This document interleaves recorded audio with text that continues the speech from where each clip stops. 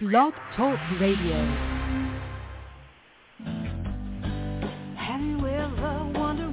Welcome to MindShifters Radio with the Forgiveness Doctor, Dr. Michael Ryce. I'm Jeannie Ryce, your co-host. We also have co-hosts Dr. Tim Hayes and Michelle Pacheco. We will share with you the wisdom of the first century Aramaic internal process of forgiveness. We offer tools and support 5 days a week. We will support you in building a solid foundation within yourself to live in pure love, in Aramaic, Rachma. Michael is the author of the book, Why Is This Happening to Me Again? For more information about the forgiveness process, please visit www.whyagain.org. And now, welcome to the show, MindShifters Radio.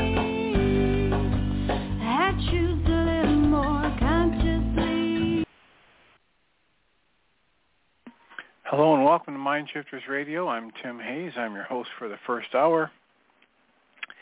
And today is Friday, March 24th, 2023.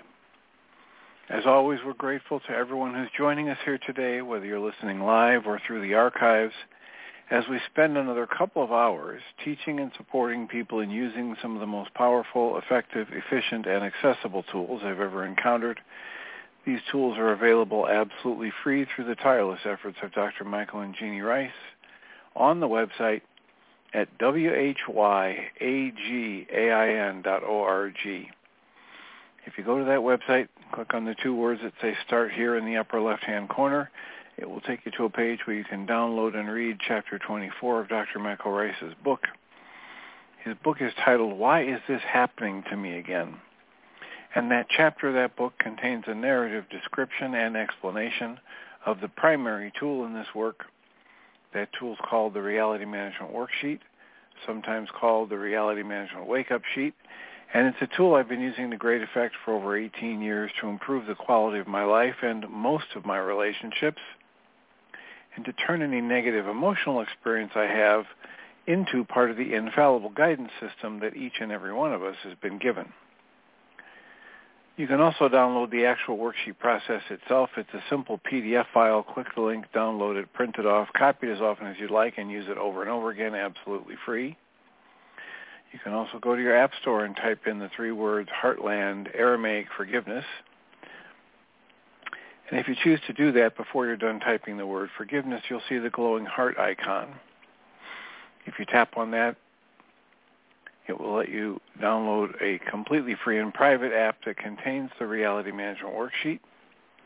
It contains an abbreviated version of that worksheet process, and it contains a copy of the Dragon Klingon game, which is a wonderful way to introduce these tools to even younger audiences.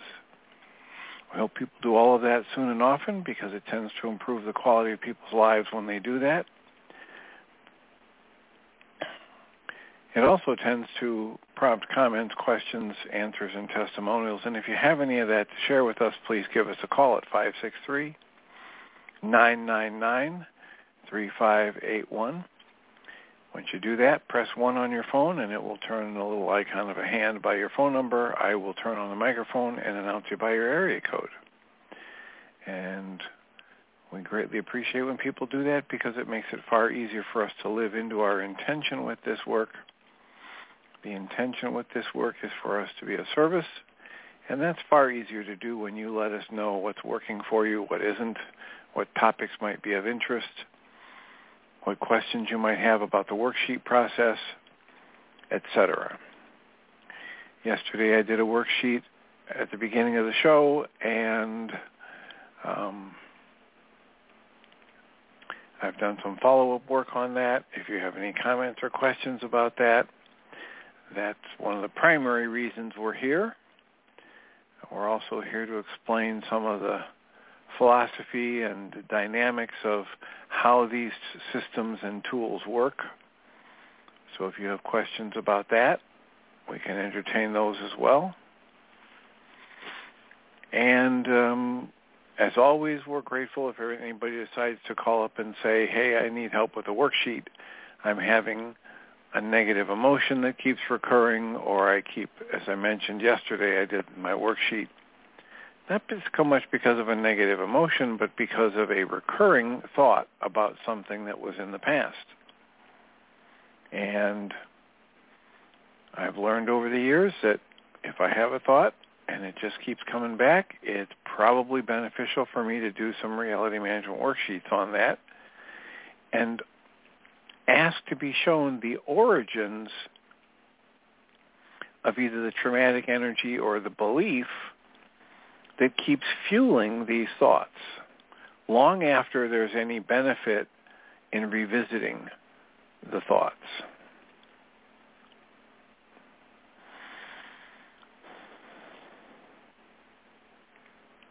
As Dr. Michael Ryce has shared a number of times over the years,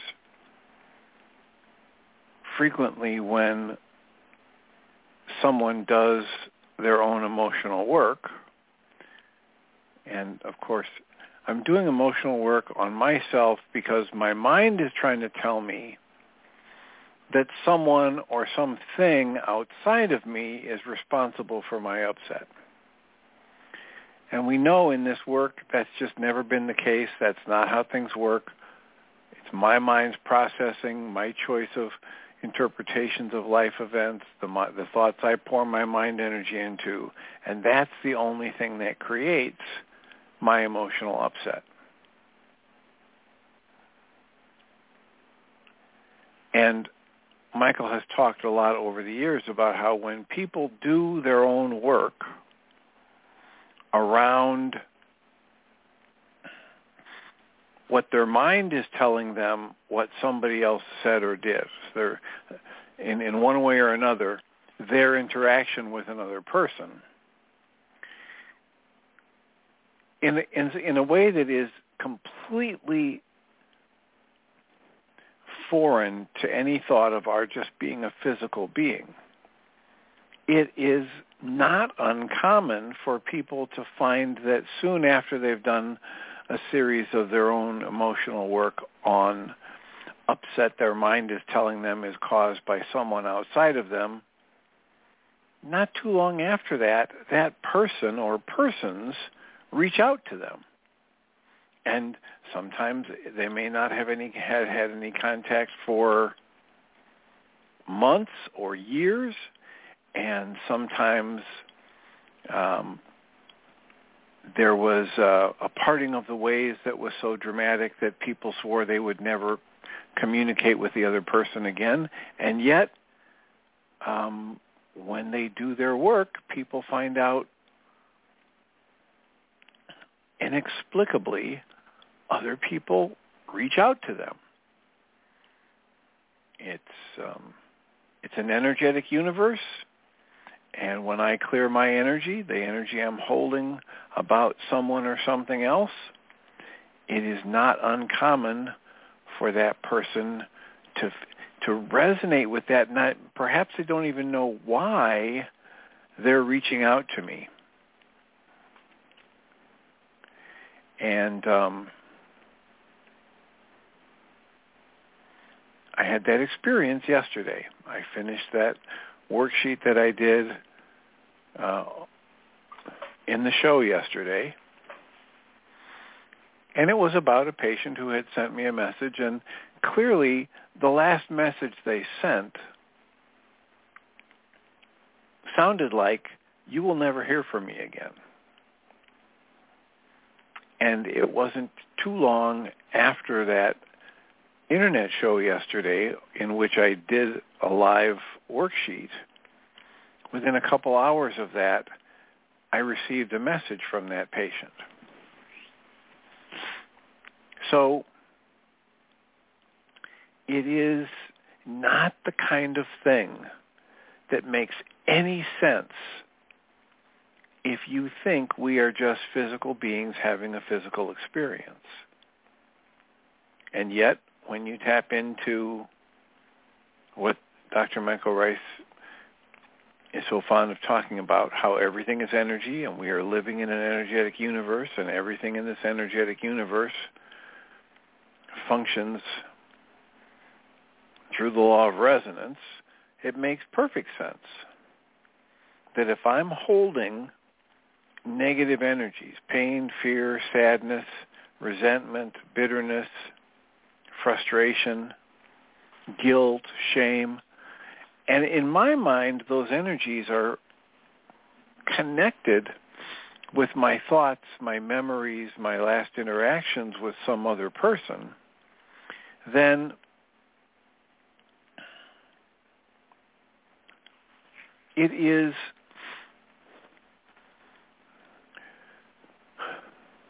it's perfectly in line with the laws of resonance that whenever I think about that person, that negative energy resonates in me, and at some level, conscious or otherwise, it also is resonating with the other person.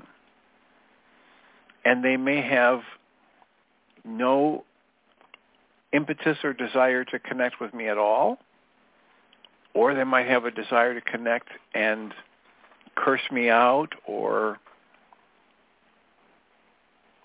attack me in some way, or they may have a desire and they may act on the desire to spread negative comments about me and gossip to other people. And if I clear up that energy within me, if I make a clear effort to disconnect my thoughts about that other person from those negative emotional states resonating within me, it makes very good sense in this energetic universe that operates from the law of resonance that whether it's at a conscious or unconscious level, that shifts something in the other person, and sometimes, not all the time, but sometimes it may prompt them, that shift in the energy field, that shift in the energy that I'm holding or that I have connected to my thoughts and memories of them, will prompt them to take an action. And that action is free to be more positive, more loving, more gratitude-based when I've disconnected the negative energies in my system from my thoughts about that person. So that's just another added benefit to why I do this work, why I keep paying attention if I've got a negative thought about something hours or days after it's occurred. And on my good days when I recognize that, I pick up a reality management worksheet and apply it to the thoughts and emotions that I'm experiencing related to that situation. So, we have plenty of time for comments and questions. Our call-in number is 563-999-3581. If you call that number and press 1, we can have a conversation.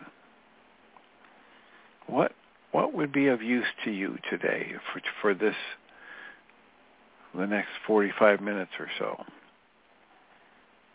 How can we support you? What questions or comments might you have about the worksheet I did yesterday or the worksheet process itself?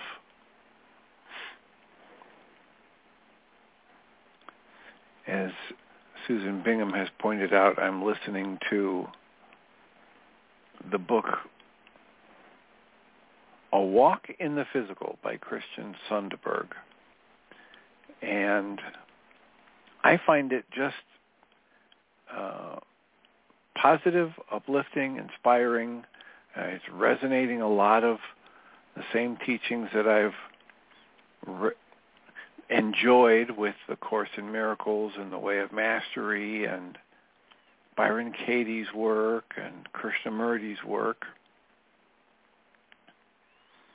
And it's been a while, but I like to talk on this internet show about how I could approach this from an academic point of view and try to highlight and focus on differences between these schools of thought and teachings. I could. I have some academic training through the course of trying to get my doctorate and do a dissertation and do research and all that business. So I know something about the way to be critical and look for differences and highlight those differences and judge which is right and which is wrong. However, what I have found to be much more beneficial in my life, especially in the realm of this philosophical or spiritual or psychological work, is for me to look for and highlight the similarities between schools of thought and teachers. And the more I do that, the more I find the similarities. It's one of the hallmarks of our psychological research that says we've got this thing in our brains called the reticular activating system. And that reticular activating system actually has us focus on and notice more of what we say we want to notice. One of the more common examples of the reticular activating system is people talk about how when you get a new car to you, whether it's a brand new car or a used car, when you take possession of a new vehicle for you, you will begin to see that make and model of car all over the place, which you didn't see or you didn't notice seeing before you took possession of a car, before you started driving that car.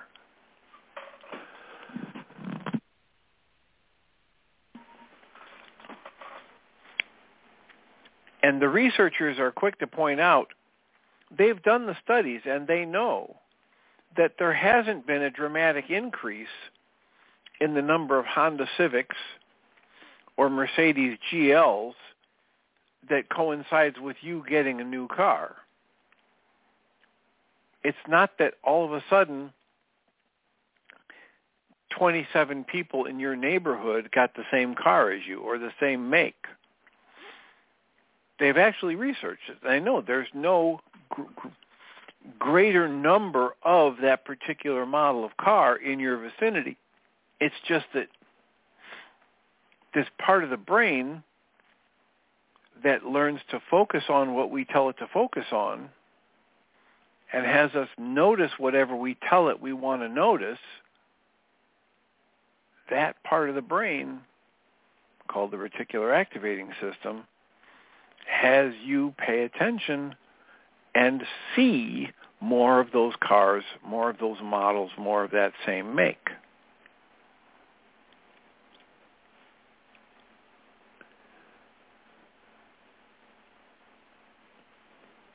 So we are going to see what we're looking for far more often than not. We are going to dramatically influence our perceptual process. One of the lines in A Course in Miracles says, we must come to understand the distorting power of the way we want things to be.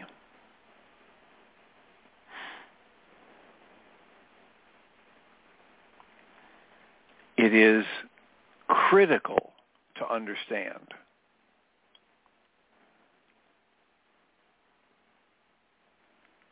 This bumps into something we haven't talked about for a while on the radio show, but research across disciplines now understands that the process that we know as perception, that we've been taught, is so passive. I just sit here and I open my eyes and I look around the room and I see and perceive everything that's there. But the research indicates that's not even close to true. The process of perception is very active. And one way it's talked about on the CIA website in summary is to say the process of perception does not record reality.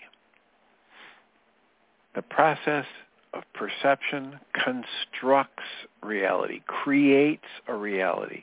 And this is why you can have 7 or 8 people witness an accident, and you can get 5, 6, 7, or 8 different reports about what happened.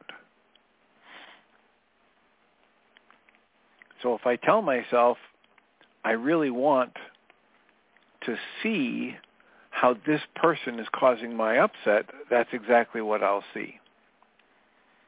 If I tell myself, you know what, I don't like what I'm feeling right now, I think I'll pick up a reality management worksheet and plot out in the first 2 steps or 3 steps what my brain is doing with my thoughts, with my memories from the past, with my interpretations, with my biases. And then I'll put all of that aside and ask to be shown something else. Literally either bypassing or redirecting the reticular activating system in my brain so that it can show me something new.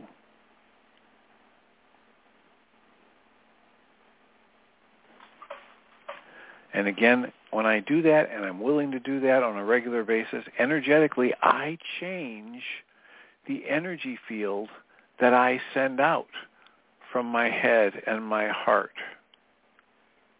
And some would say there are 3 brains, the gut as well. So I'm changing the energy field I'm creating around me and sending out from me. And that makes perfect sense, that when I change the energy field and the energy that I'm sending out, it's going to interact differently with the people around me.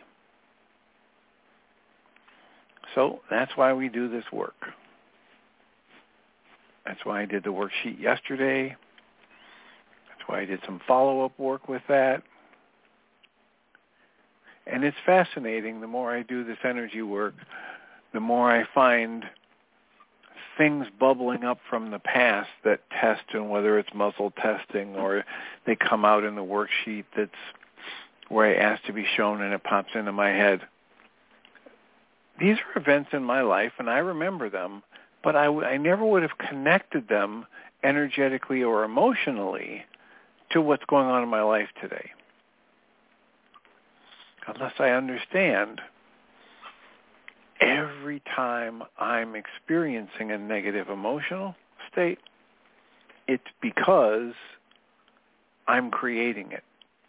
I'm doing something with my thought process. I'm doing something with my choice of interpretation of life events to create what I'm experiencing.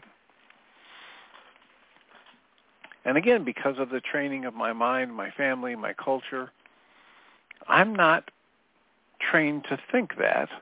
I'm trained to think and believe that I'm only feeling and experiencing what I'm experiencing and feeling because somebody around me has done something. So I'm going to have to be willing to voluntarily change the focus of my thoughts, to question what my mind is telling me, to actively work to perceive things differently. Otherwise, what's been done in the past, what I've been trained to tap into and believe, is just going to keep showing itself to me, and my mind is going to keep convincing me that I'm upset because X, Y, and Z has happened, or because this person or that person did or didn't do what I wanted them to do. And as long as that goes on, my mind, Michael Ryce calls it an evidentiary device, my mind will simply keep producing evidence that shows me what I tell it to show me. And again, the work in this field of science and perception and neurology and physiology talks about a set of connections in the brain that they call the reticular activating system, which actively works to show me what I tell it I want to see. One of the more startling examples of this happens in a video that the first time I saw it, I was in an auditorium of about 1,000 people taking a special training. And there's a great big screen in the front of the auditorium, and they projected this video on the screen, and they said before the video started that they wanted us to try and count how many times the red team passed the ball. And then the video started, and there was two groups of people, some wearing red shirts, some wearing white shirts, and two balls, like a basketball or a volleyball, I forget which one. And they were in a circle, probably 5 or 6 of each color shirt, and they were throwing the ball back and forth. The red-shirted people throwing it to the red-shirted people, and the white-shirted people throwing it to the white-shirted people. And when that was done, the video was done, they asked us, okay, so what's your best guess about how many times the ball was passed by the red-shirted group? And then, did anybody count the white-shirted ball passings? Okay. And then, did anybody see the person in the gorilla suit walk out of the side of the stage, walk into the center of the people passing the balls, wave his hands above his head, and then walk out? I sat there absolutely dumbfounded because I was watching the screen and I was counting how many times the red-shirted people passed the ball, and I saw nothing of a person in a gorilla suit. And then they replayed the video, and there's no two ways about it. It was there. And it wasn't a second video because some of the people who watched it the first time saw the person in the gorilla suit. That's the reticular activating system in play. That's what Dr. Michael Ryce calls your brain, your mind at that level is an evidentiary device, and it will show you sometimes only what you tell it to show you. Sometimes it'll show you what you tell it to show you and some other stuff. But in this case, I told my mind, help me count how many times the red-shirted people are passing the ball, and that's all it showed me. It completely blocked from my awareness. And it had to be registering in my eyes because I'm looking at the same screen as the people, down the row from me who saw the person in the gorilla suit. But that's the power of the reticular activating system. That's the power of the distortion of how I want things to be that the Way of Mastery says we must learn to understand the distorting power of the way we want things to be. And if I want to be right, and if I want my mind to give me the evidence that so-and-so is wrong, or so-and-so is a jerk, or so-and-so deserves to be punished, that's exactly what my mind will show me. And in this work, we keep asking, let us pay attention to whether or not we prefer how that feels when our mind creates a negative emotional state, or do we prefer how it feels when we ask to be shown?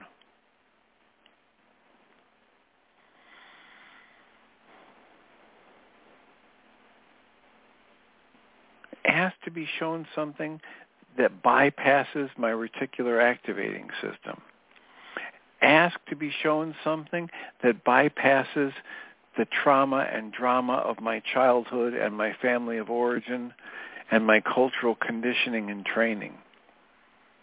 Ask to be shown something that will take me to new levels of perception that expand the loving, gratitude-based, joy-based experience of life.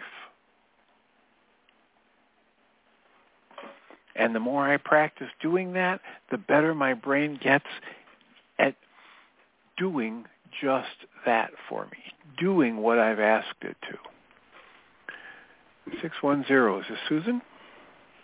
Hi, Dr. Tim. This is so amazing that you're talking about this. I feel as if the Sundberg book is doing that. I still need vehicles to have things change, but he has, I hope I found the right page where he talks about how people who have a belief will find tons of evidence for the belief to be the truth and right. And that's just part of it. But what you're saying, just in general, that we don't, like my husband will go into the icebox and he'll say, don't you love it? I called it an icebox. Whoever calls it that anymore? And that's we still do. He says, where are the eggs? And I couldn't find them. And they're right there. But he doesn't to find things. He has this thing about not being able to see or find something. And this happens a lot. And I'll just say, go and look again. I could get them for you, but I know they're in there because I was just in there. And he goes in, and I say, okay, just peel your eyes and open your mind, you know. And he says, oh, my God, they're right in front of me. And that happened to me yesterday. Anyway, I don't need to go into that. But on several levels, the Sundberg book is getting a shift in the brain. And I'm thinking that this, I think one of the reasons his book is so effective, to me anyway, is that he goes underneath all of the experiences that we can have. And you were talking to Doug the other day, a couple of days ago, about different ways of looking at an experience and going beyond looking them as good and bad. And then I said something, and Doug said, well, then you've just said on a deeper level that that's good. And I had, because it seems as if Sundberg is saying, it's all so wonderful that we're here. And it's wonderful that we get these painful, sometimes painful challenges. This is what we asked for. This will bring us to a deeper understanding of the working of the universe, a more profound connection with everything else, etc. And I do love that he does that, but I for some reason, I believe him and feel as if I can really apply what he says, whereas before I'd think that's too hard for me. But who knows? I mean, the Course in Miracles and the Way of Mastery were all preparation for this.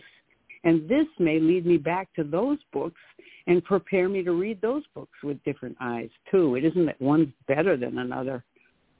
Exactly. But, that's how that system works. Yeah. It's a cycle of growth.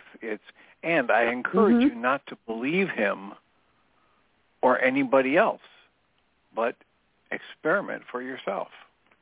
See how it feels and how you prefer living in direct observation, challenging the thought that you're just physical, experimenting with asking to be shown something from a different level of awareness, and watch whether or not you prefer the results you get when you do that. And it's hard to know what caused the shift. Like you gave me a mind shifter. It's safe and healing for me to believe that I'll never know consciousness for all eternity after I drop my body. And I did that, and I did that, and I did that, and there was no direct connection. But I was reading the Sundberg book at the same time and realizing that even my thoughts, which are so painful, are part of my experience, which is going to get me to a better place later on. The whole thing shifted. Knock on wood, I hope it lasts, but I have had, that fear has totally gone away. I'm actually excited about dying, which is another whole thing. I don't want to hurry it up or anything, but I'm thinking, I'm curious about it. I'm excited even about it. And that's a pretty powerful shift. That's a pretty powerful shift. It's huge. It's huge. Anyway, I could go in 20 directions because I wanted to chime in there. And so I'll just get quiet again and you can keep on talking. But on page 114, I think that's what it is, there's a whole couple of pages about how we set up our reasons for believing that what we know is true, and then they are true to us, but I'm not wording it very well, but I've been reading this with particular interest because one woman is has left our Zoom group because we are politically different than she is, and yet we're really well divided. I mean, we have anti-vaxxers and vaxxers, and we have, I don't know if there are Democrats and Republicans. We haven't talked about that directly, but something about our stance on things she has felt alienated from the group. We were talking about the vaccination at one point, and she's very much against having them, and she shrugged and said, well, just do your research. And I thought, there it is. That's what Sundberg is talking about. She did her research, and she came up with great reasons, convincing reasons why having a vaccination is a bad idea. And it helped me understand her better. I want to get her back so we can meet again on a deeper level and really enjoy each other's company again. But I don't want to hound her because I'm the facilitator and she can leave if she wants to. So I haven't said anything to her. At one point she said, we should talk, I'll call. And she hasn't called. So I'm just, watching, see what she does. Well, I think that's I think that's a real good observation that when people say, do your research, or I've done my research, that's exactly what Christian Sundberg is talking about. Mm-hmm. They've told their brain, show me where to find the evidence for this point or that point, and when they've read enough of that evidence, they've locked it in as their belief. Yeah. And we all do that unless we learn to start backing up and living in the question. Absolutely. And it takes some conscious discipline to do that. You broke up there. It takes what to do that? Consciousness and discipline to do that when you're on a really red-hot issue. Yep. So I love the gorilla story. You had told that years ago, probably because it was a story that fit something else you were talking about, but it was perfect for here.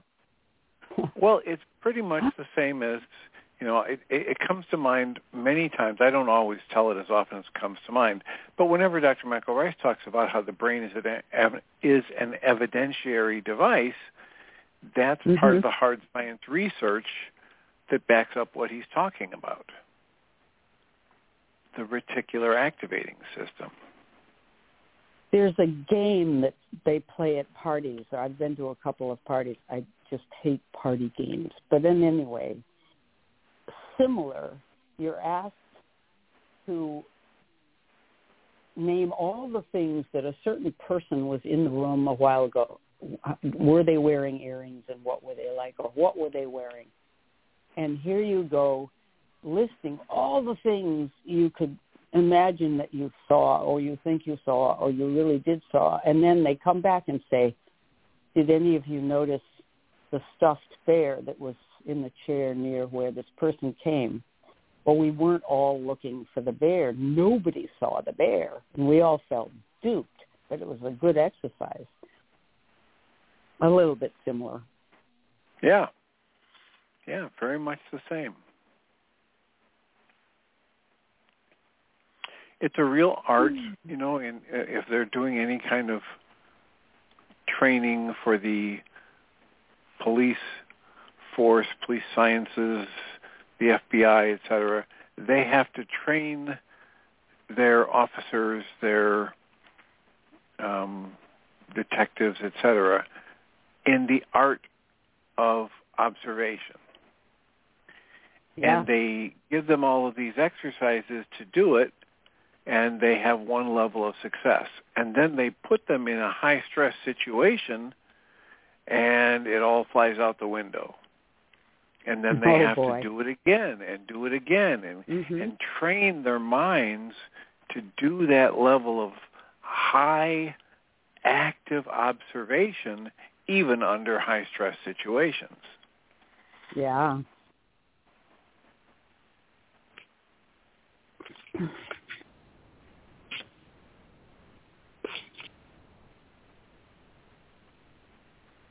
But we need to understand, if we want to get better and better at our own perception, more accurate perception, we need to get better and better at understanding the distorting power of the way we want things to be. That's the way the Course in Miracles says it. Yep, that's a great way to put it. Now, this ties into one of my favorite quotes from Guy Finley, where he says,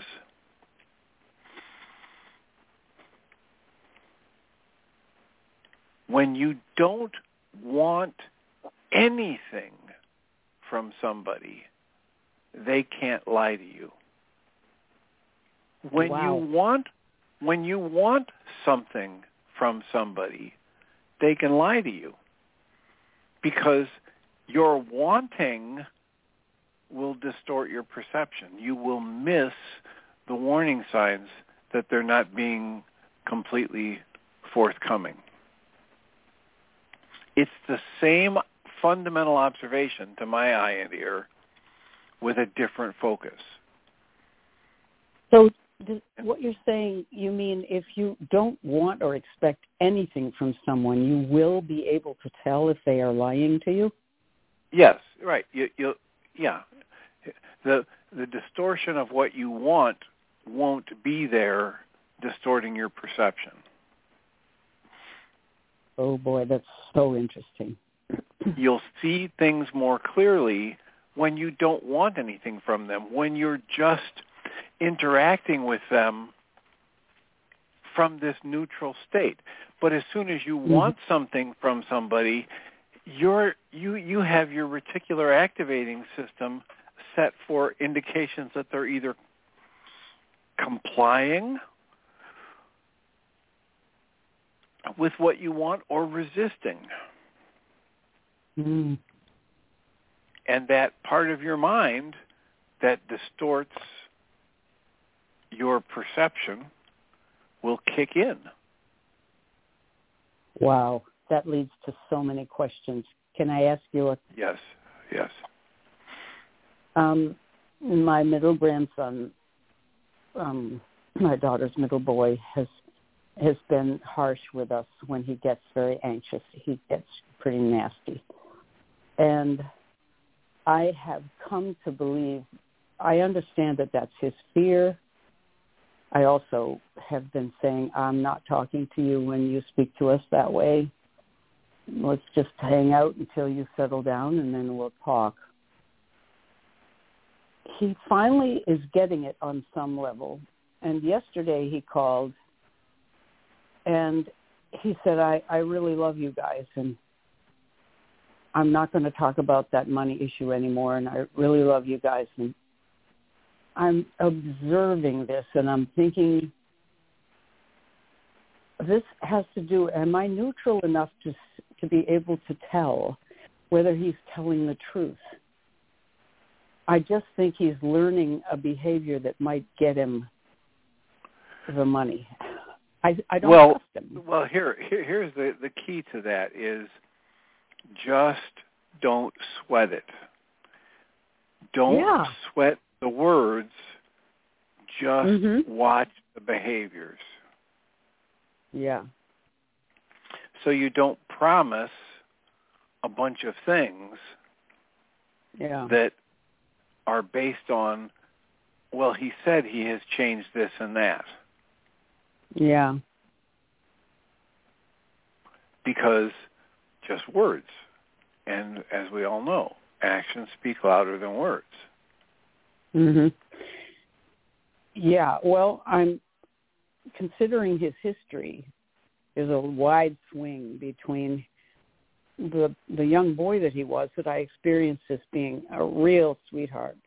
Then he began getting into, when he began turned around 18 and 19, he developed this whole other side, and I've been afraid that he might not be okay in his life, and that he might be a lot like his dad and have problems like his dad. And then I wonder about whether he's just doing this because he is mimicking his dad. That's how you do things. When I deal with people like you and they say, because I'm afraid this or that. Right. I say, okay, that negative emotional state, whether it's fear or hostility, will distort your perception. So the primary thing that I work with people, parents and friends of people like this who say, oh, I'm afraid of this and that,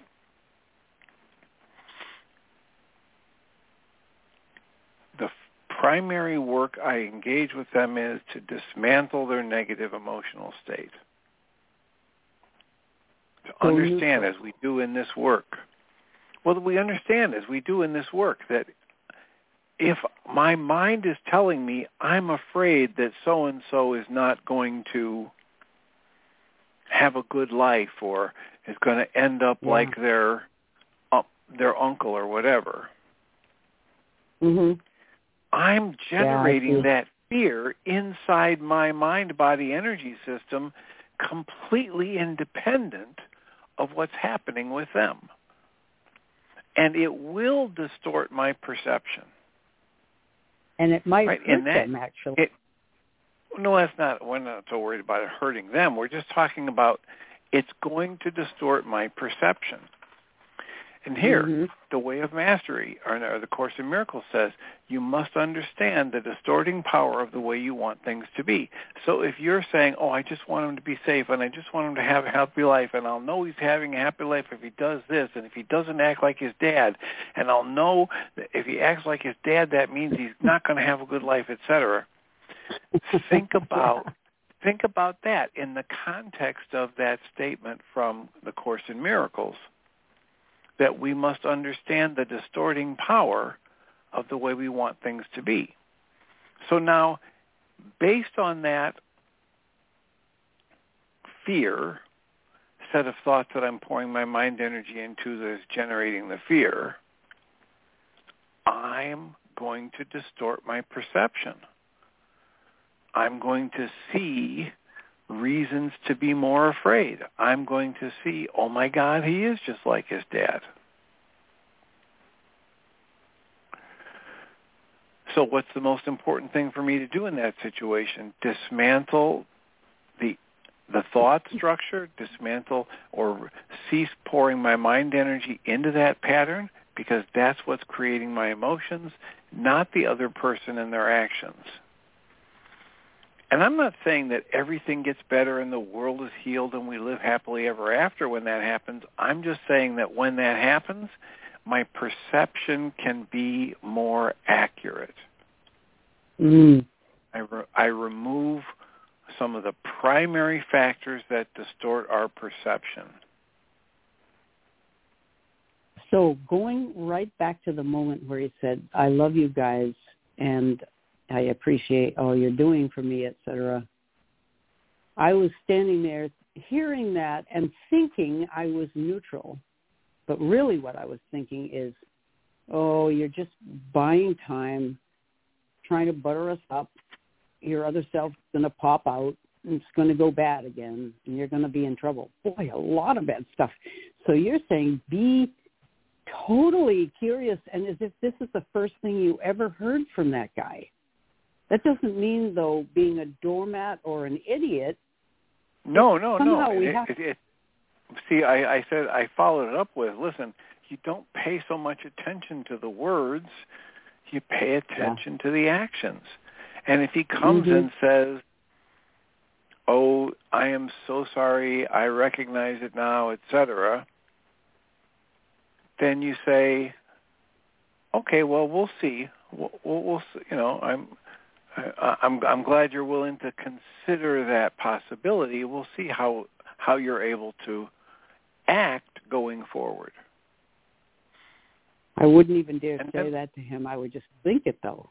Even just speaking it would be good, right? That's exactly. And you're more than welcome to say it to him too, because in this situation, if you're the grandparent, you're in the role of teacher and mentor, whether he likes it or not. Well, I know in this, I don't know. I assume that he is trying to get some extra money out of an estate where the money isn't going to the grandkids at all. It would be going to my son and daughter, but he's hoping to put himself in the front of the line to be a recipient because he's an artist and he knows he's not going to make much money in his life. Talk about a mental setup. But anyway, our plan is now pretty much set. We're not changing our minds, and he knows what the original setup was, and he wants us to change it. And I imagine he's being really nice so that we will change it, and we're not going to change it. But I'm not going to tell him that. I'm not going to talk to him about any of that at all. So I know I'm going on a tangent, and this is a very individual issue. But it's the same kind of thing that many of us face. Let's see how it goes. If you continue being good, the implication is we'll change our minds. We're not going to. Right. But then, the idea is that you can just acknowledge his words and say thank you. Yeah, I did do that. But I was pretty much astounded. And Tim Bingham said, I've never heard him talk like that before. I said, well...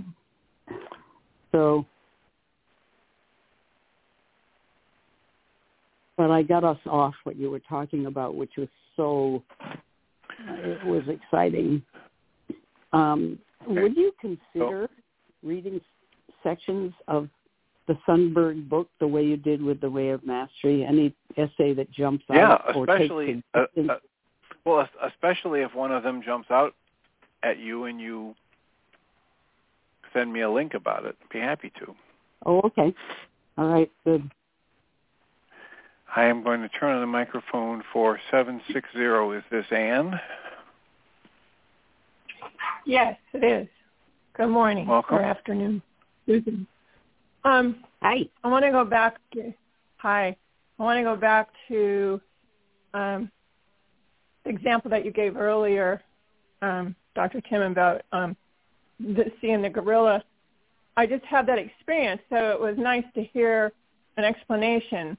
I had mentioned to a friend about noticing the roses in our community. It's a gated community, and the landscaping they keep up really well. Anyway, and he says, I didn't see any roses.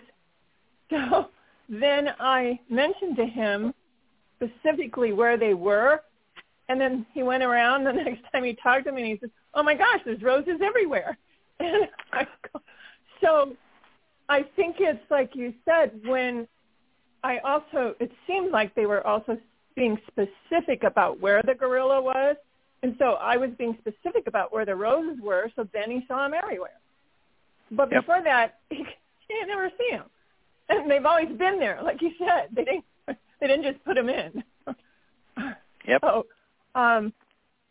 So that was great. Anyway, and then Susan, I think I heard you getting that about coming over to the other side about, not stopping the fear about dying was when I heard your comment about sharing or responding to what Jeannie shared about her dad, and the closeness of all of that. And it was like, I can't remember exactly what you said, but it was a comment that said, oh, my gosh, okay, she's coming to the other side, meaning you, Susan, that because your comment was it sounded like you were believing that, he had an afterlife.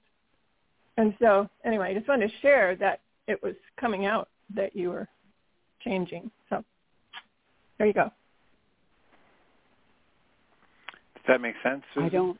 Yeah, it does make sense. I was already in a different place, but I'm still very skeptical about methods of communicating.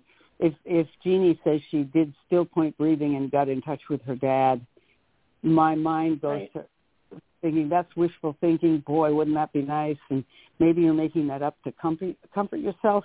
Now, that doesn't mean I'm as afraid of death as I was before, but I'm still a hard sell on some of the testimonials I see. I often just say, well, okay, yeah. I don't know what to do with them. Well, you don't really need to do anything with them.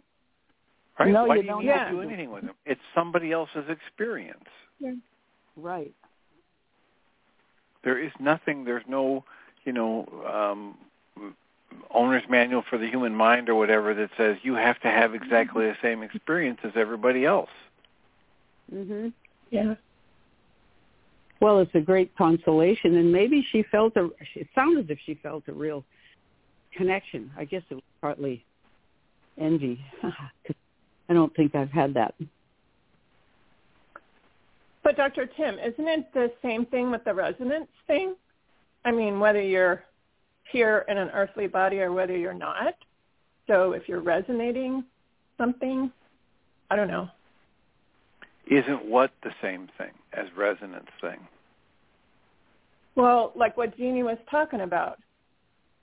At the same time, she felt like she was communicating with her dad. But isn't it the same thing when we're resonating? We walk into a room, and we're resonating love, even though there might not be, there might be something negative going on. But if we keep our position of love, then things start to change. So would it matter if somebody is like passing at the time or just passed from their earthly body, that the resonance would still be there if we're generating it? Does that make sense? It makes sense, sure. Is it the truth? I have no idea. Right?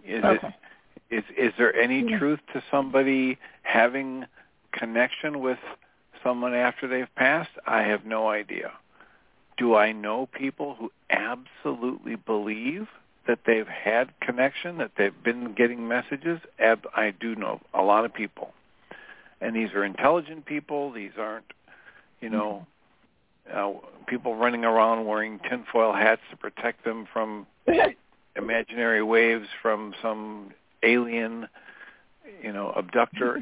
These are real, high-functioning, intelligent people, and they've had different experiences than I have. And that's perfectly okay. That's the point I was trying to make is, I don't need to be okay or not okay with it. It's not my experience. And it's perfectly okay for other people to have their own experience. Got it. Yep. Thank you. All right. Blessings. All right. Well, thank you very much. So, Linda, sorry we didn't have time to get to you. I will mute you so that you can listen in to the second half of the show. The second hour today is going to be another recording. Michael and Jeanie are still traveling. And I will remind us all that we come from love. We're made of the stuff we call love. We actually are love, and everything else is false. And Jeanie has asked me to play again this review of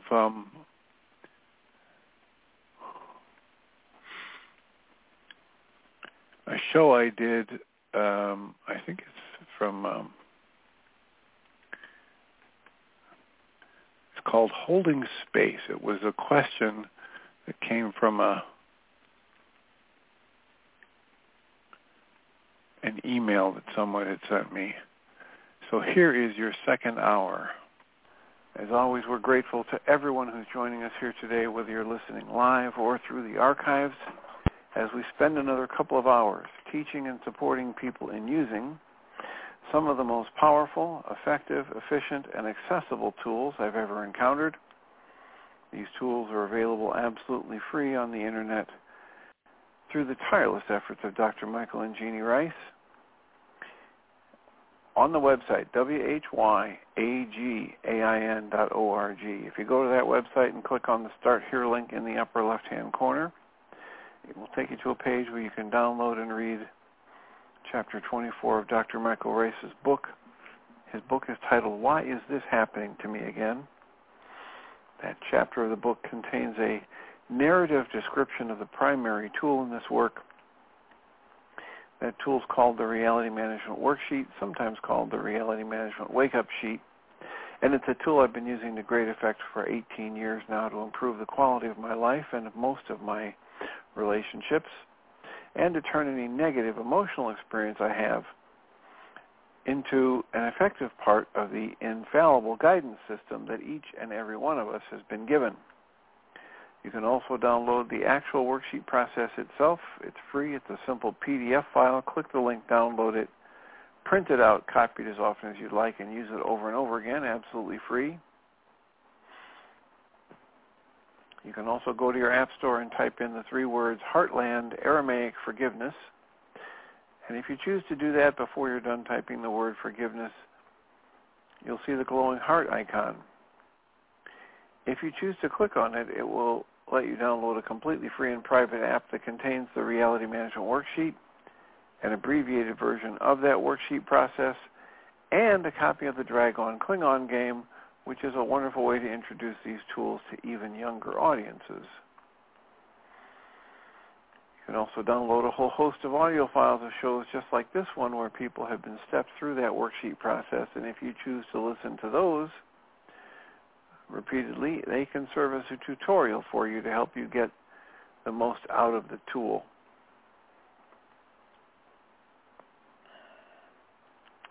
And we hope people do that soon and often, primarily because it's been our experience that it improves the quality of people's lives and relationships when they use these tools.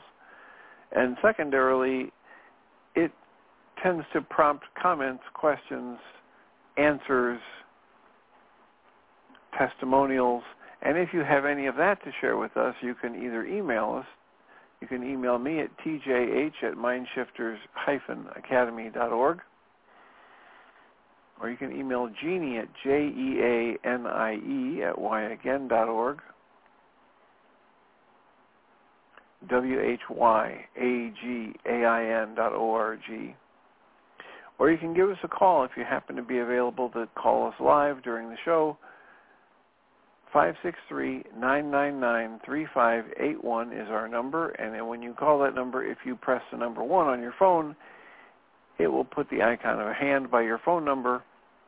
I'll turn on the microphone and announce you by your area code.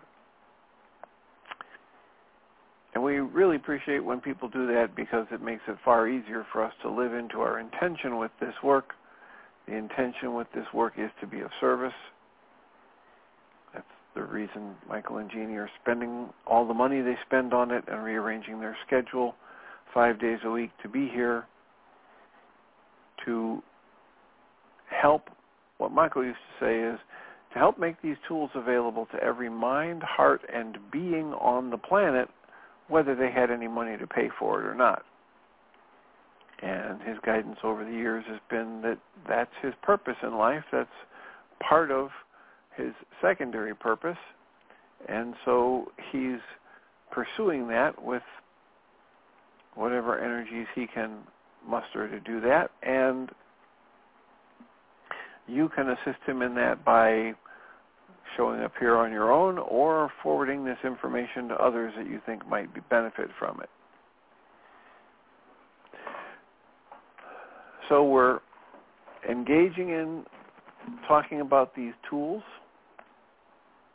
We're engaging in reading other things that are similar and have a lot of overlap and presenting those, and we're talking about them or showing videos or audios of this kind of work in our support groups. And one of the reasons for that is that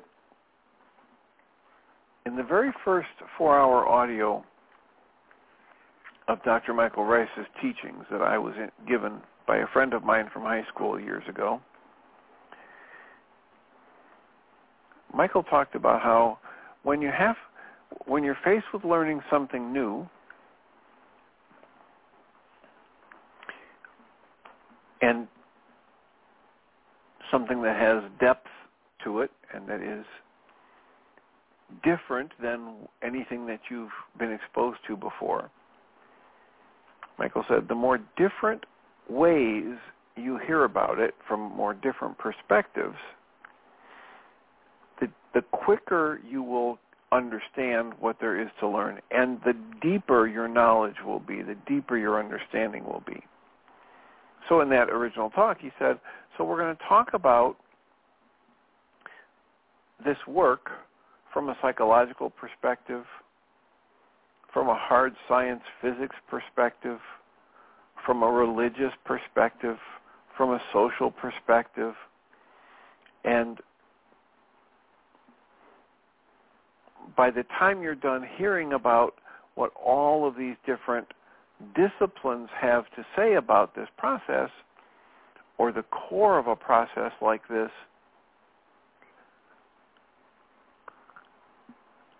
you'll understand more quickly, and at a deeper level. And I've found that to be true myself, and I've taken it to heart, which is why we present stories that Guy Finley might tell, or things we learned from The Way of Mastery, or things that we learned from the teachings of somebody like Dale Allen Hoffman, or the work of Diedrich Wolsack with his 6-step forgiveness process, or Byron Katie's work with her The Work, which is questioning every negative thought we have, because she's observed for herself that she only suffers when she believes her negative thoughts.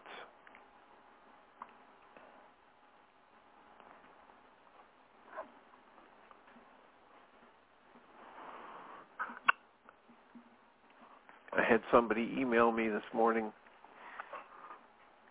asking for some clarification.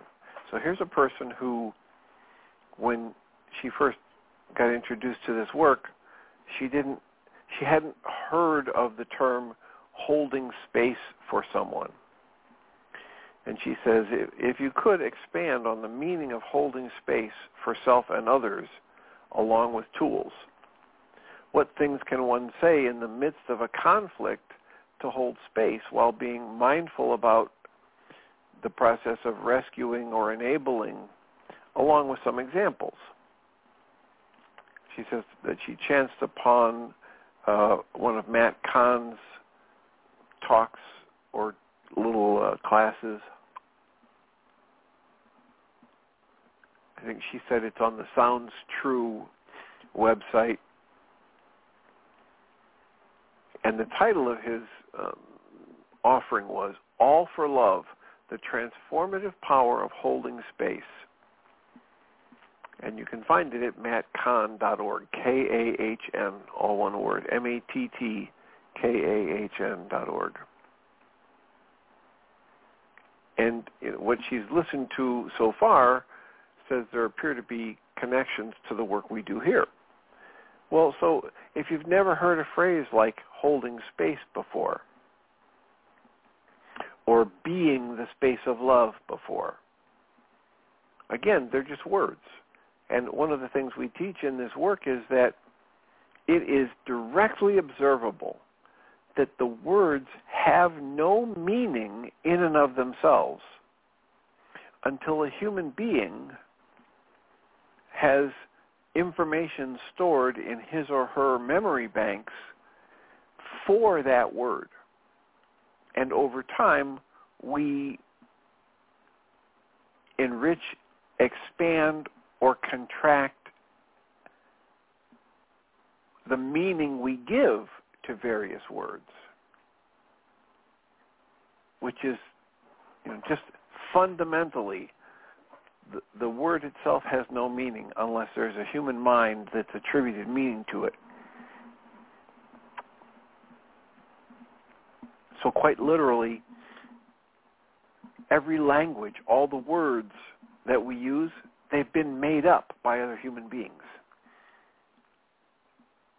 And when they're made up by human beings, they attribute certain meanings or sequences of behavior with that word. One of the examples that has stuck with me over the years is there's an auditorium full of people, and it's one of those tiered auditoriums so that the chairs are stacked in escalating, rising away, going away, up. And so as you look down at the podium on the stage, there's a lecturer giving a lecture, and all of a sudden, from stage left, a person runs out and starts yelling excitedly in a language, let's say this is happening here in America, in Russian.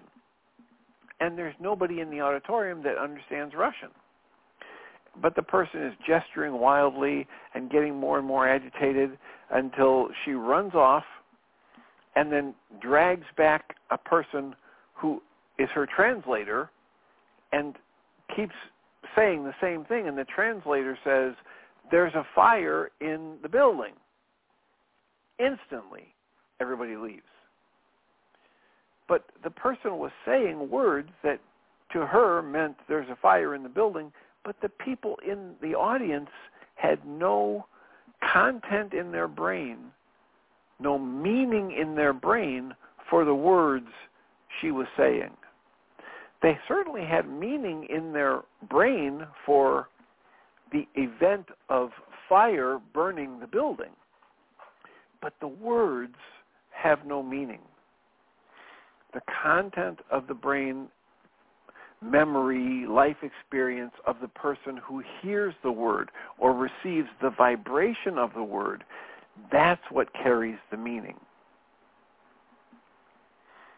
You know, sometimes people come from families where there's a lot of good-natured joking and teasing, and it's very loving and respectful, and so when somebody laughs around one of those people who comes from a family where there's a lot of love and good-natured laughter, and then the response of the person who hears the laughter when they come from a very loving, good-natured family is they feel lighthearted. They enjoy the laughter. And there are other families where they're very edgy, they're very angry, they're very sarcastic, they're very cutting, and the laughter is always laughing at someone. It's always an insult. It's always, if somebody takes a fall, then they're laughed at and ridiculed. So when that person hears laughter, they get tight and tense and defensive. So the laughter doesn't carry the meaning. The laughter is just a vibration of sound that resonates the meaning that's already in the mind of the person who hears that vibration. So, what does it mean to hold space for somebody? It means different things for different people. What does it mean to hold the space of love for somebody? It means different things to different people. As they have been introduced to it over time, by, the layers of meaning are loaded in from the content of the word and the words that are said around it, and also the emotional attachment, strong positive, neutral, or strong negative, that the individual has for the person who's trying to tell them what it means. So I've had a number of people in my life who are, they're very liberal in their thought process, and they're very open to energy work and things that aren't able to be measured so clearly by scientific instruments, but a lovely emotional experience, and they like the kinds of people that go to those events where they're doing love exchanges or they're doing sending energy healing work. But I've also had around a lot of people who just, they turn up their noses at that. And they say, there's nothing to this. This is quackery. And if it's not hard science provable with some kind of a device that I can measure it on, then it doesn't really exist. And so if somebody from either of those two schools comes to me and starts telling me about holding the space for somebody, and it's not based in what our scientific instruments can measure.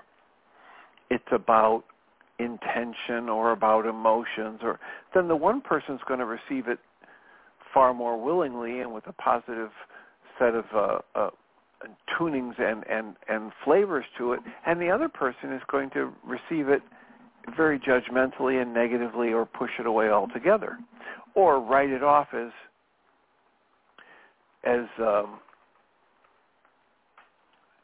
worse than useless, right? Harmful, because it distracts people from the real science and what's really going on. So what makes the most sense to me is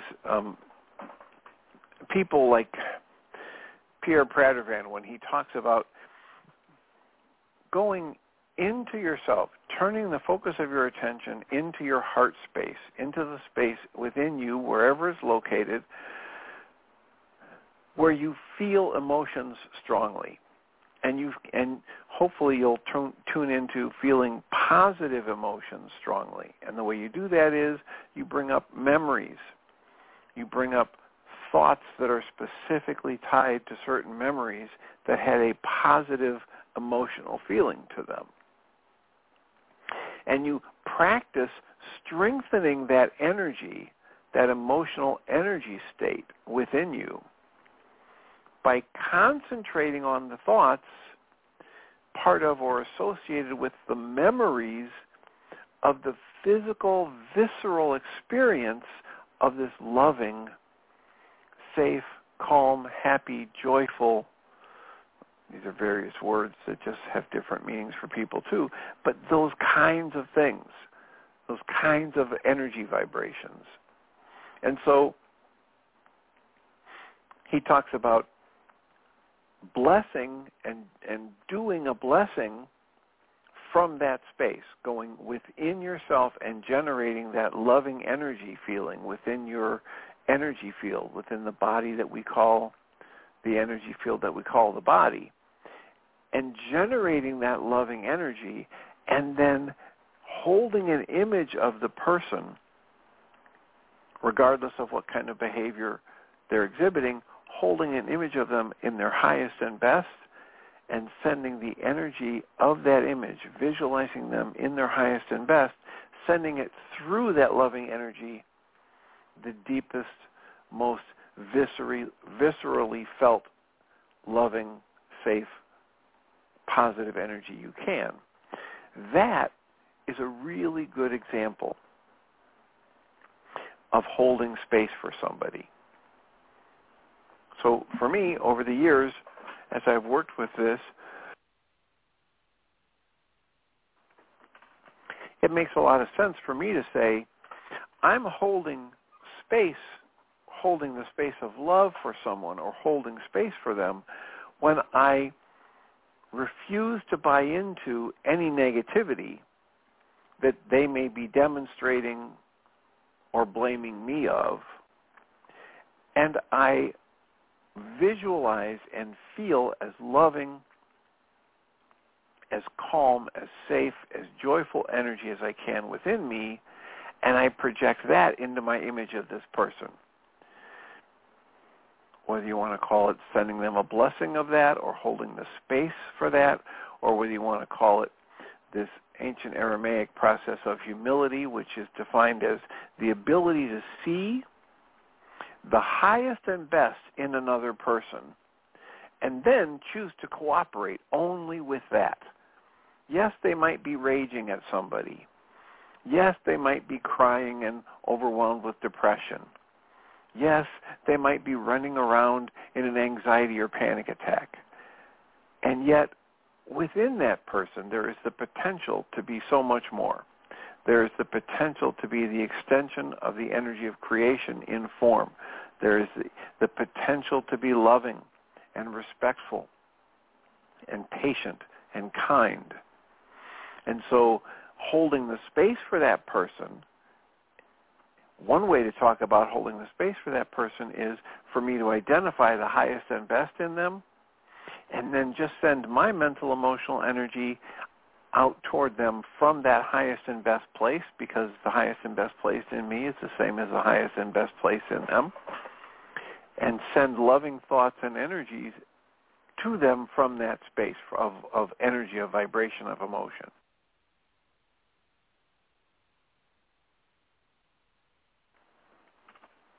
So that's one way to think about holding space for someone.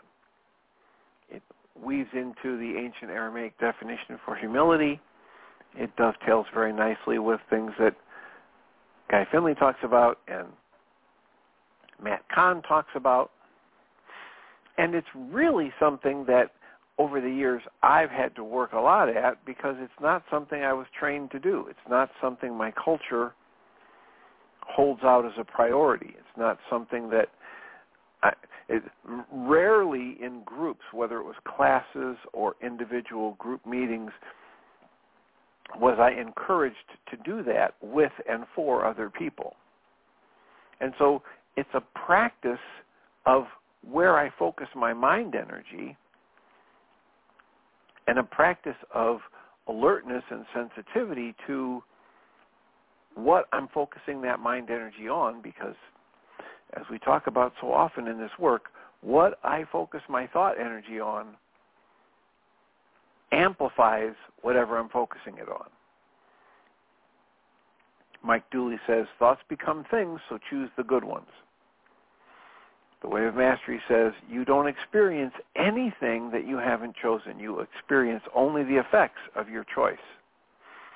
So choose to focus on loving thoughts. You start to have the experience of the energy fields shifting in you towards loving, towards peaceful, calm, gentle, towards appreciation, towards gratitude.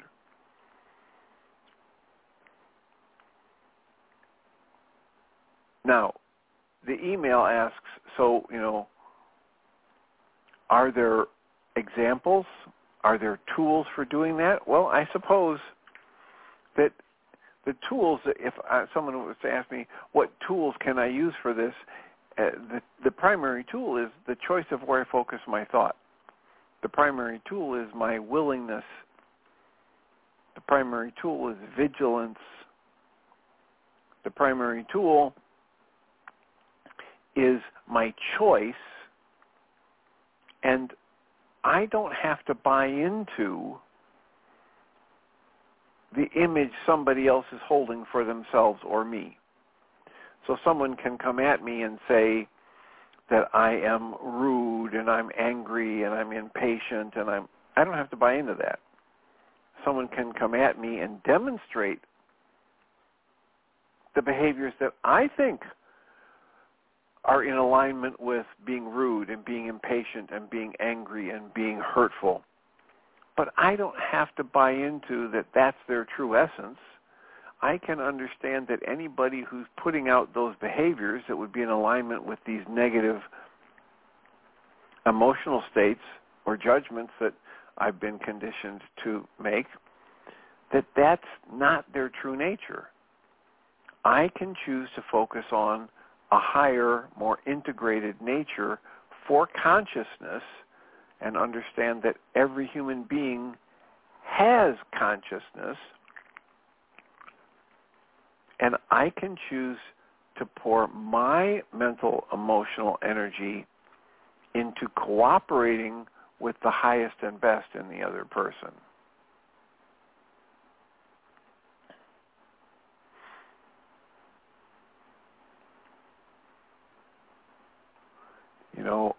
One of the things we talk about extensively in my work in the private practice and in the support groups is that whatever comes out of somebody's mouth is about them, not about the people around them or the world around them. And it's not possible for me to be in peace, in contentment, in gratitude, in appreciation, in affection, in its state of patience and comfort, and then have angry, hurtful, insulting words come out of my mouth. It's not possible, because they're not in me. if I'm sitting here feeling gratitude and appreciation and comfort and patience and respect, then that's all that can come out of me. So anytime I hear or see a raised tone, a tightness, a tension, a yelling, a swearing, a name-calling, an insult come out of a person, I can instantly know that there's pain, fear, or sadness in that person. And it is such that they either choose not to deal with it within themselves, or they don't have the capacity to deal with it within themselves. One of the ways the Way of Mastery talked about it to us in an earlier lesson was, I can choose to understand that anybody who does me wrong, steals my stereo, breaks into my apartment, steals something, calls me a bad name or whatever, is another being of brilliance and light, another soul on the journey with me, and they simply haven't yet discovered, or they've temporarily forgotten, their ability to get whatever they need out of life without hurting anybody else. And if I understand that, if I breathe into it, if I observe directly what is directly observable, then I instantly change the energy that I am offering the moment and them in the moment and the situation.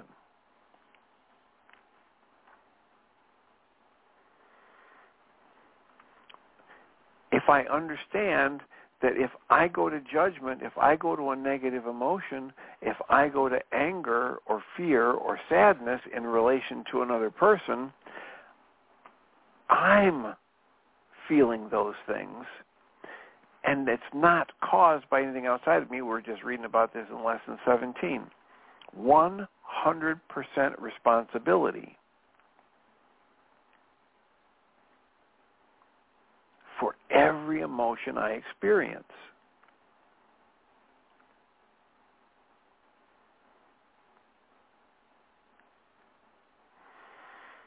In Lesson 3, where Way of Mastery is talking about the word of forgiveness. And the word of forgiveness, defined in Lesson 3 as, forgiveness means to choose to release another from the perceptions you have been projecting upon them. It is, therefore, an act of dismantling one's false projections. Now, I'm paraphrasing it a bit because I'm just distilling out the essence of this teaching.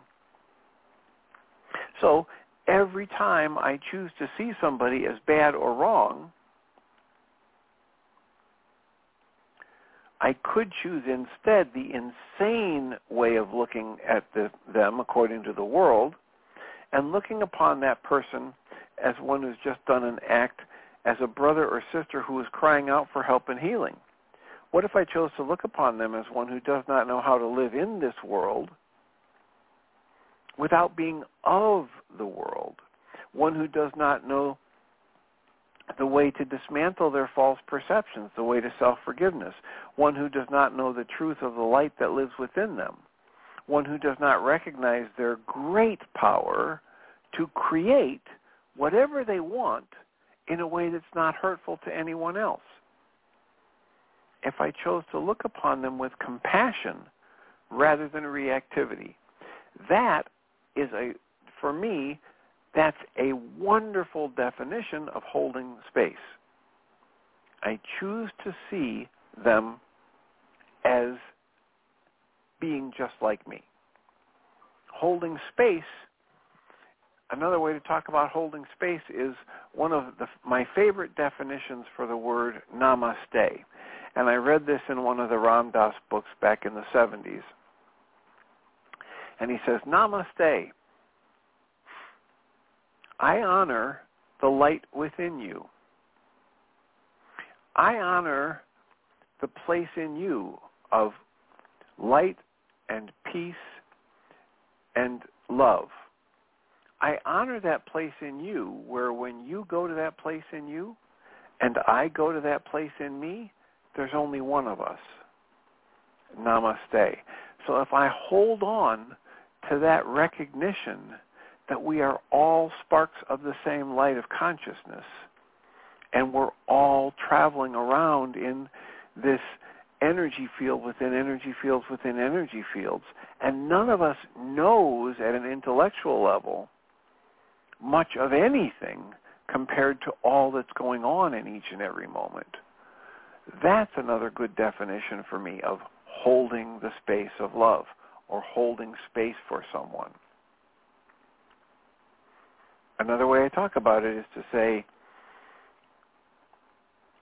the only significant difference between me and you or anybody who's ever lived is the degree to which we're able to live in the realization that we are all the same. And for those who know the word koan, that's a koan. How can the only difference be that we're all the same? The only difference between you and anybody who's ever lived is the degree to which you and or those people around you are able to live in the realization that we are all the same. That's another definition of holding the space for someone, holding the space of love, seeing that all there is creation, which is another word for love. All there is the energy that's giving rise to consciousness, that's giving rise to everything physical, that's giving rise to every thought and every emotion and every physical sensation you have. It's all part of the flow of life. And being able to be aware of that in the moment, rather than being distracted by, well, there's a pain in my toe, or I keep having thoughts about how bad this divorce is going to be, or I keep having thoughts about how little money there is in my checking account, or I keep having thoughts about what I heard this person say the other day about psychologists being idiots, and I'm chewing on it like a dog with a bone angrily.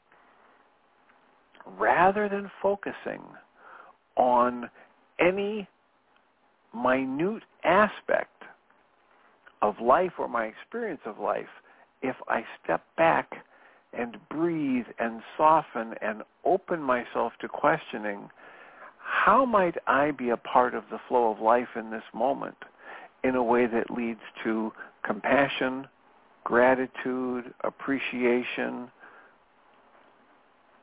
patience, healing, strength, connection, awareness. How might I ... How might I be a blessing for myself and others? That's another mechanical way to keep my thoughts focused on holding the space of love, holding space for someone.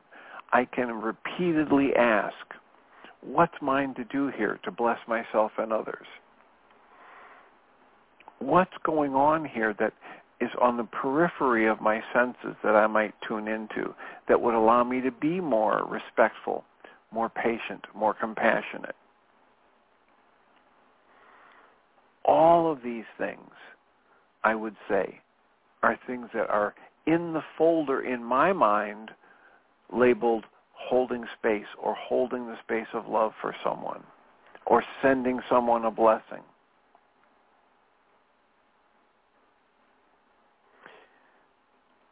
So this is all from an email that I received asking for clarifying, my thoughts about the phrase and the meaning holding space for self and others, and what are tools and what are examples. And one of the most powerful examples was I had a gentleman in my office, and he was a very concrete thinking person. He was a mechanical engineer. He worked on boiler systems and electrical and water systems in a building complex, jack of all trades kind of things. He had been a Marine when he was younger, so he had a lot of physical training. He was very strong physically, very, very opinionated individual, a very strong presence. And he had a situation in his family where their emotions would run high and people would get angry, but there was also a lot of affection for each other. There was a lot of I would do anything for my family kind of energy in this family. And yet he had this daughter in her 20s who was having some rage issues. And one night there was a rage event. And he described it as he gets up very early for work, 3:30, 4 o'clock in the morning.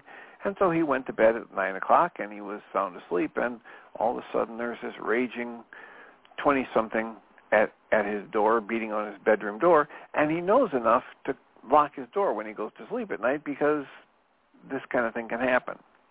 Well, this particular night, she wouldn't go away, and he kept saying, "We'll deal with it in the morning, whatever." And she was something in the kitchen she couldn't find. And so he gets out of bed, angrily throws the door open, pushes past her, goes into the kitchen, finds the thing that she said she couldn't find, throws it on the counter, and says, "There." Now, unbeknownst to him, she was charging after him because she didn't like that he had pushed her out of the way to get out of his bedroom. And so they go tumbling into the pantry, and somebody gets bruised and somebody gets scratched, and then she decides to call the police. Now, he, as the father, understands that his daughter has these emotional issues and says, she would never do well if she got arrested, and it would just escalate things and she'd fall apart mentally. So he takes the fall for her and he goes to jail. And then he, comes to therapy to say, okay, I need to change something because clearly things aren't going well in the house. And I talked to him about a lot of stuff that we've just talked about in this last 40 minutes, about how everything that comes out of my mouth is about me. And if there's anger or fear or sadness coming out of my mouth, any kind of insult or yelling or swearing or name-calling coming out of my mouth, it means there's pain, fear, or sadness inside of me. And we started talking about breathing and focusing inside and asking, how am I creating this emotion? It talked about these things. And I said, now, do you understand how if you were doing these things, the next time this kind of situation comes up with your daughter, it would be different. He looked at me like I had 3 heads, right, because it's maybe our second session. And so I said, well, imagine it this way. Imagine that you're in the bed sleeping, and you're awakened because there's loud noises out in the hallway, just outside your door. And you shout from your bed, "I'm trying to sleep here, please be quiet." And there's more ruckus outside. And so you go and you throw open the door and you find your daughter writhing on the floor in pain. And the swearing and the crying out is because she's in pain. Would you yell at her to shut up because you have to go to sleep? Because you have to work in the morning? And he almost launched out of his chair at me. I love my daughter, and his fists were clenched like he's ready to punch me for even insinuating that he might ignore his daughter's pain. And so I said, okay, I get that about you, that you do love your daughter. Now, imagine this. Imagine that you're lying in bed and she's yelling at you, but you've had this input that if she's yelling and swearing and name-calling, it means there's pain, fear, or sadness in her. And so instead of being angry that she's waking you up, you open the door and say, honey, what's the matter? How can I help you when she's yelling at you and swearing at you? Because if she's yelling and swearing at you, it means she is in pain. It's just not the kind of physical pain that we had in the previous example where she's rolling around on the floor. It's mental, emotional, very real pain that people are feeling when they're expressing anger and swearing and name-calling. And for any of us who are trained to pay attention to that, especially for those of us who are dealing with people that we have great affection for and or feel responsible for, it becomes much, much easier to shift the lens, right? To see the highest and best in them, to see them as being exactly like me and probably in pain or fear or confusion or sadness, and then it changes my energetic experience and it easily changes what I say and do, gives it an entirely different flavor. And if you think about this as, here's the stew, the interaction between me and another person is like a stew. It's got all these various ingredients in it. It's not just two ships passing in the night. We exchange volumes of information with each other all the time before we ever open our mouths. There are energetic impressions. There are energy fields. There are vibrations. There are histories and intention. There's the resonance of my pain or the resonance of my joy that radiates out from me and interacts with the energy fields of the other people around me. This is very real.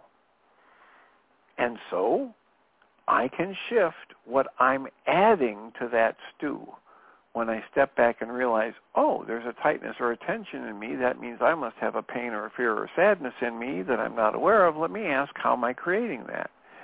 Rather than blaming it on the people or things outside of me, even if that someone is standing right in front of me yelling at me.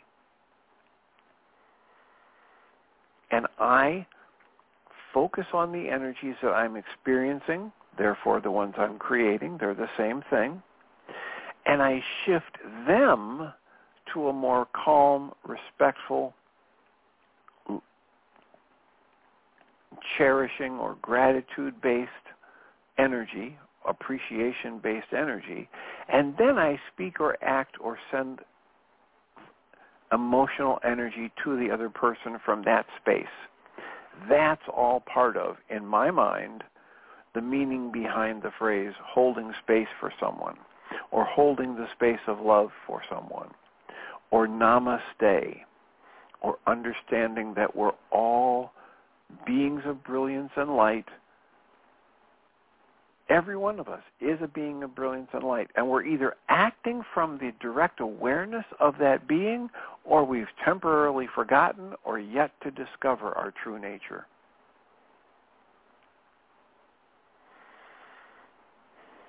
So, I thank you, author of this email, for sparking that monologue, and we've got about 15 minutes left, so I will throw it open for comments or questions. 563-999-3581. What does it mean to you? Have you been exposed to the phrase holding the space of love, holding space for someone? Do you have a different meaning for it? Are there tools, specific tools you use? I meant to add earlier that I will frequently add knowledge of the acupuncture meridians and finger rubbing or wrist rubbing or squeezing to stimulate my energy flow so that I don't build up energy related to negative thoughts and the emotions they generate. So I'm thinking in terms of letting this energy flow through me, and the EFT tapping or the shortcut of finger rubbing and breath work, doing the breathing that has me extend my exhale for 10 seconds or more, that sends that irrefutable message to my physical body that I'm not in danger. I don't need to respond with adrenaline and rapid heart rate and increased blood pressure and increased rapid shallow respiration to oxygenate the blood to get ready for a fight or to get ready to run.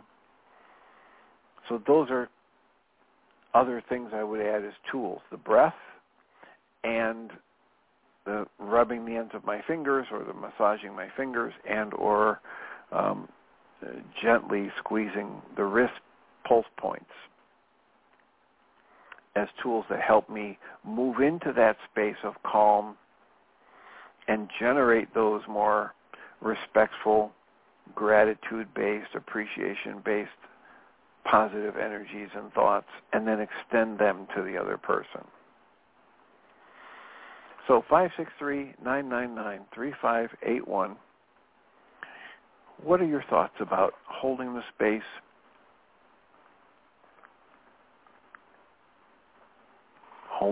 of love for someone, being the space of love for someone?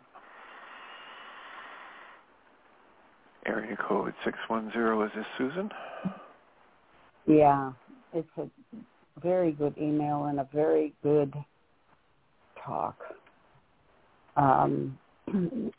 My son came up the other day to help me keep that kind of loving space with our grandson Jacob before he finally was sent away to a rehab place.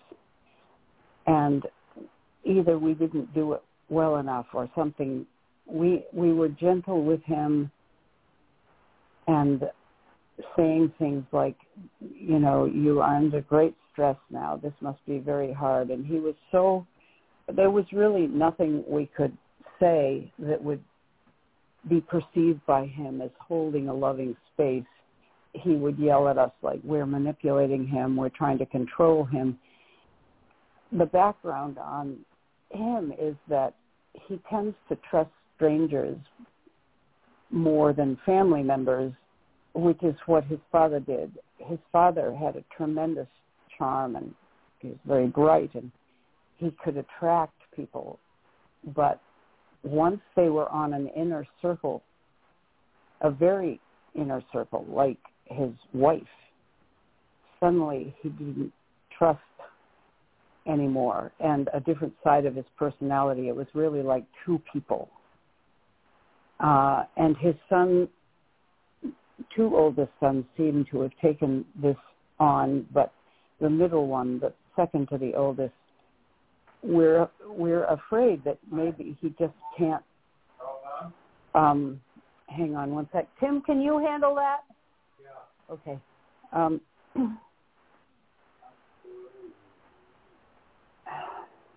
We ended up having You're afraid to call that maybe he can't what?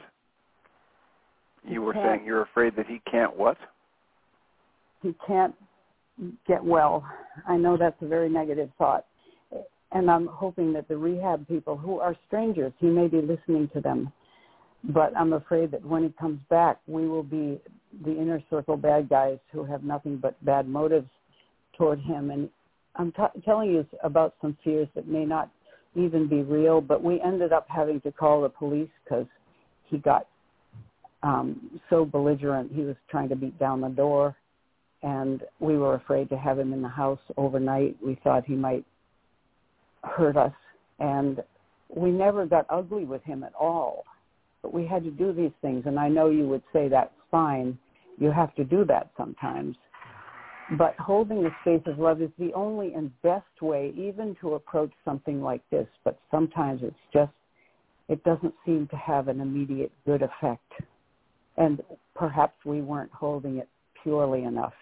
I felt attacked, and I was having to do breathing, and I kept pretty quiet. My son took over. He was very gentle. But then Jacob began attacking him and saying that he was an abuser and he had evil plans for him, and we have nothing but ill will toward him. And it was really an experience with a very mentally ill, I hope it's temporary, person. So anyway, I'm just adding that even though everything you said I will continue to do, but sometimes it's really hard and it doesn't have obvious good outcomes. Well, that's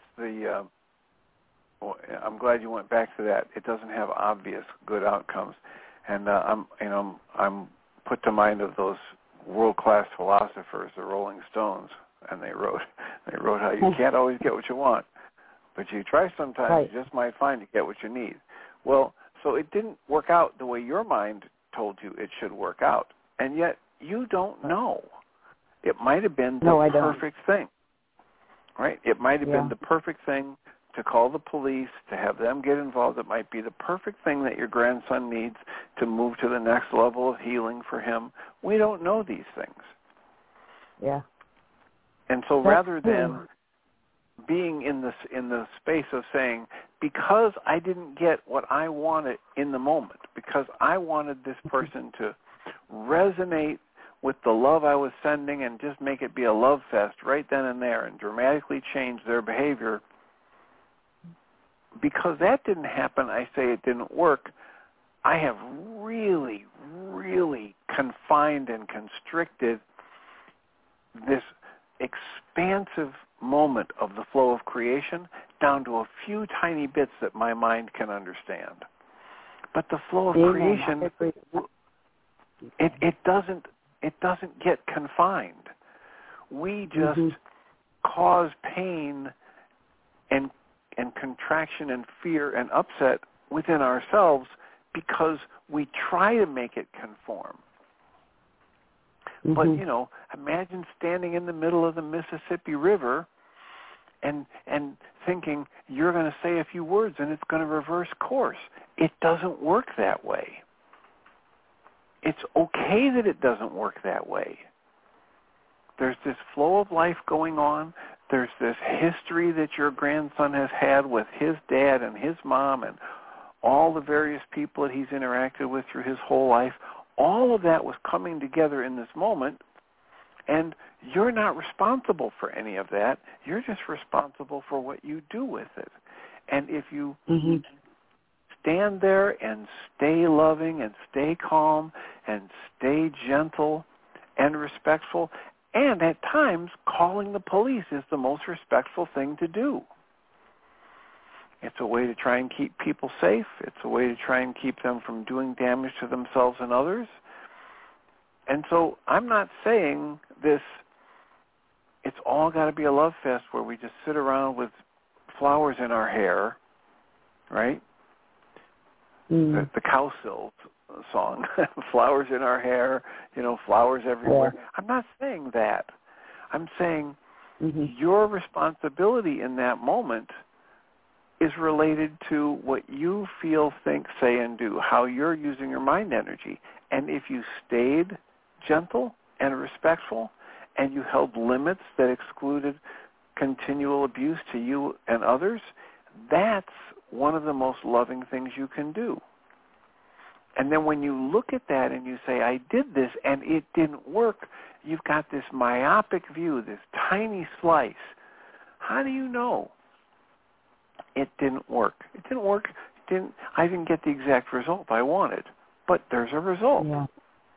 Like the other thing we said in a call a few weeks ago where you said, and all I could do was this, as though it was some little thing, right?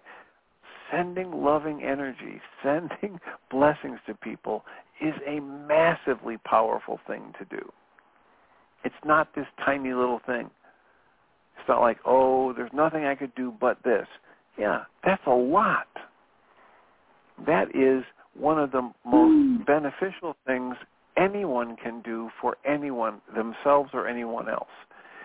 Go into the source energy, which is one of the ways you tap into it is with your mind energy, your conscious logical thought process. Shift it over to something loving, respectful, strengthen it, pour the force of your will into it, and gently, respectfully extend that to yourself and others. That is one of the most powerful things you will ever do. And just because the unfolding of events doesn't map out according to the way you would like it to, it doesn't mean it didn't work or something went wrong. I'm telling you this from I'm telling you this from direct life experience. I've had people in my family. I've had a cousin who was decidedly younger than me, so much younger that growing up he would call me Uncle Tim, but we were technically just first cousins, and he ended up getting into legal problems that ended him in jail and then eventually prison. And, if you met him today, you wouldn't say to yourself, oh my God, this is such a loser, right? He has his own business. He makes lots of money. He has an incredibly driven work ethic. Some would say he's a workaholic, but, what does he do? He does nice things for friends and family on a regular basis. He goes out of his way to maintain family connections. How do we know that, if he hadn't ended up getting in trouble and going to prison, that he'd be anywhere near as nice today as he is? We don't know that. My own son decided to say he didn't have to follow any rules and ended up having jail time at one time. We've talked about that. And today, you'd be hard-pressed to find a more respectful, fun, intelligent, caring person than my son. That's wonderful. Now, does that mean he had to have that to get there? I don't know, but I do know that event, those series of events, didn't ruin his life. And I could have created a lot more consternation and upset and or been motivated to do things that weren't very good for me or anybody else if I'd gone into the deep, dark, oh, woe is me, I can't believe he's doing this, I was a horrible father, everything's lost. If I'd gone into those thoughts, it would not have helped anything. I can tell you that for sure. So, choose the loving thoughts. Choose to see everybody as being on their own path. Choose to understand the power of holding the space or being loving for someone, sending that loving energy out, regardless of what they throw back to you, and watch what happens. We ask people, don't trust this, don't just believe this, be in the observing state, be in the questioning state. See if it works as well for you as it has for so many of these teachers of the great spiritual truths. And then you're living in the moment, you're living from direct observation, and you don't need to be validated from the outside.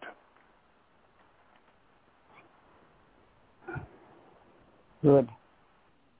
All right. Well, you've helped us use our last few minutes here. I thank you for the call and raising your hand. And I'll mute you so you can listen to the second hour. Many blessings, Susan. And I think it's Ann who has her hand up. We haven't gotten to you yet, but Jeannie will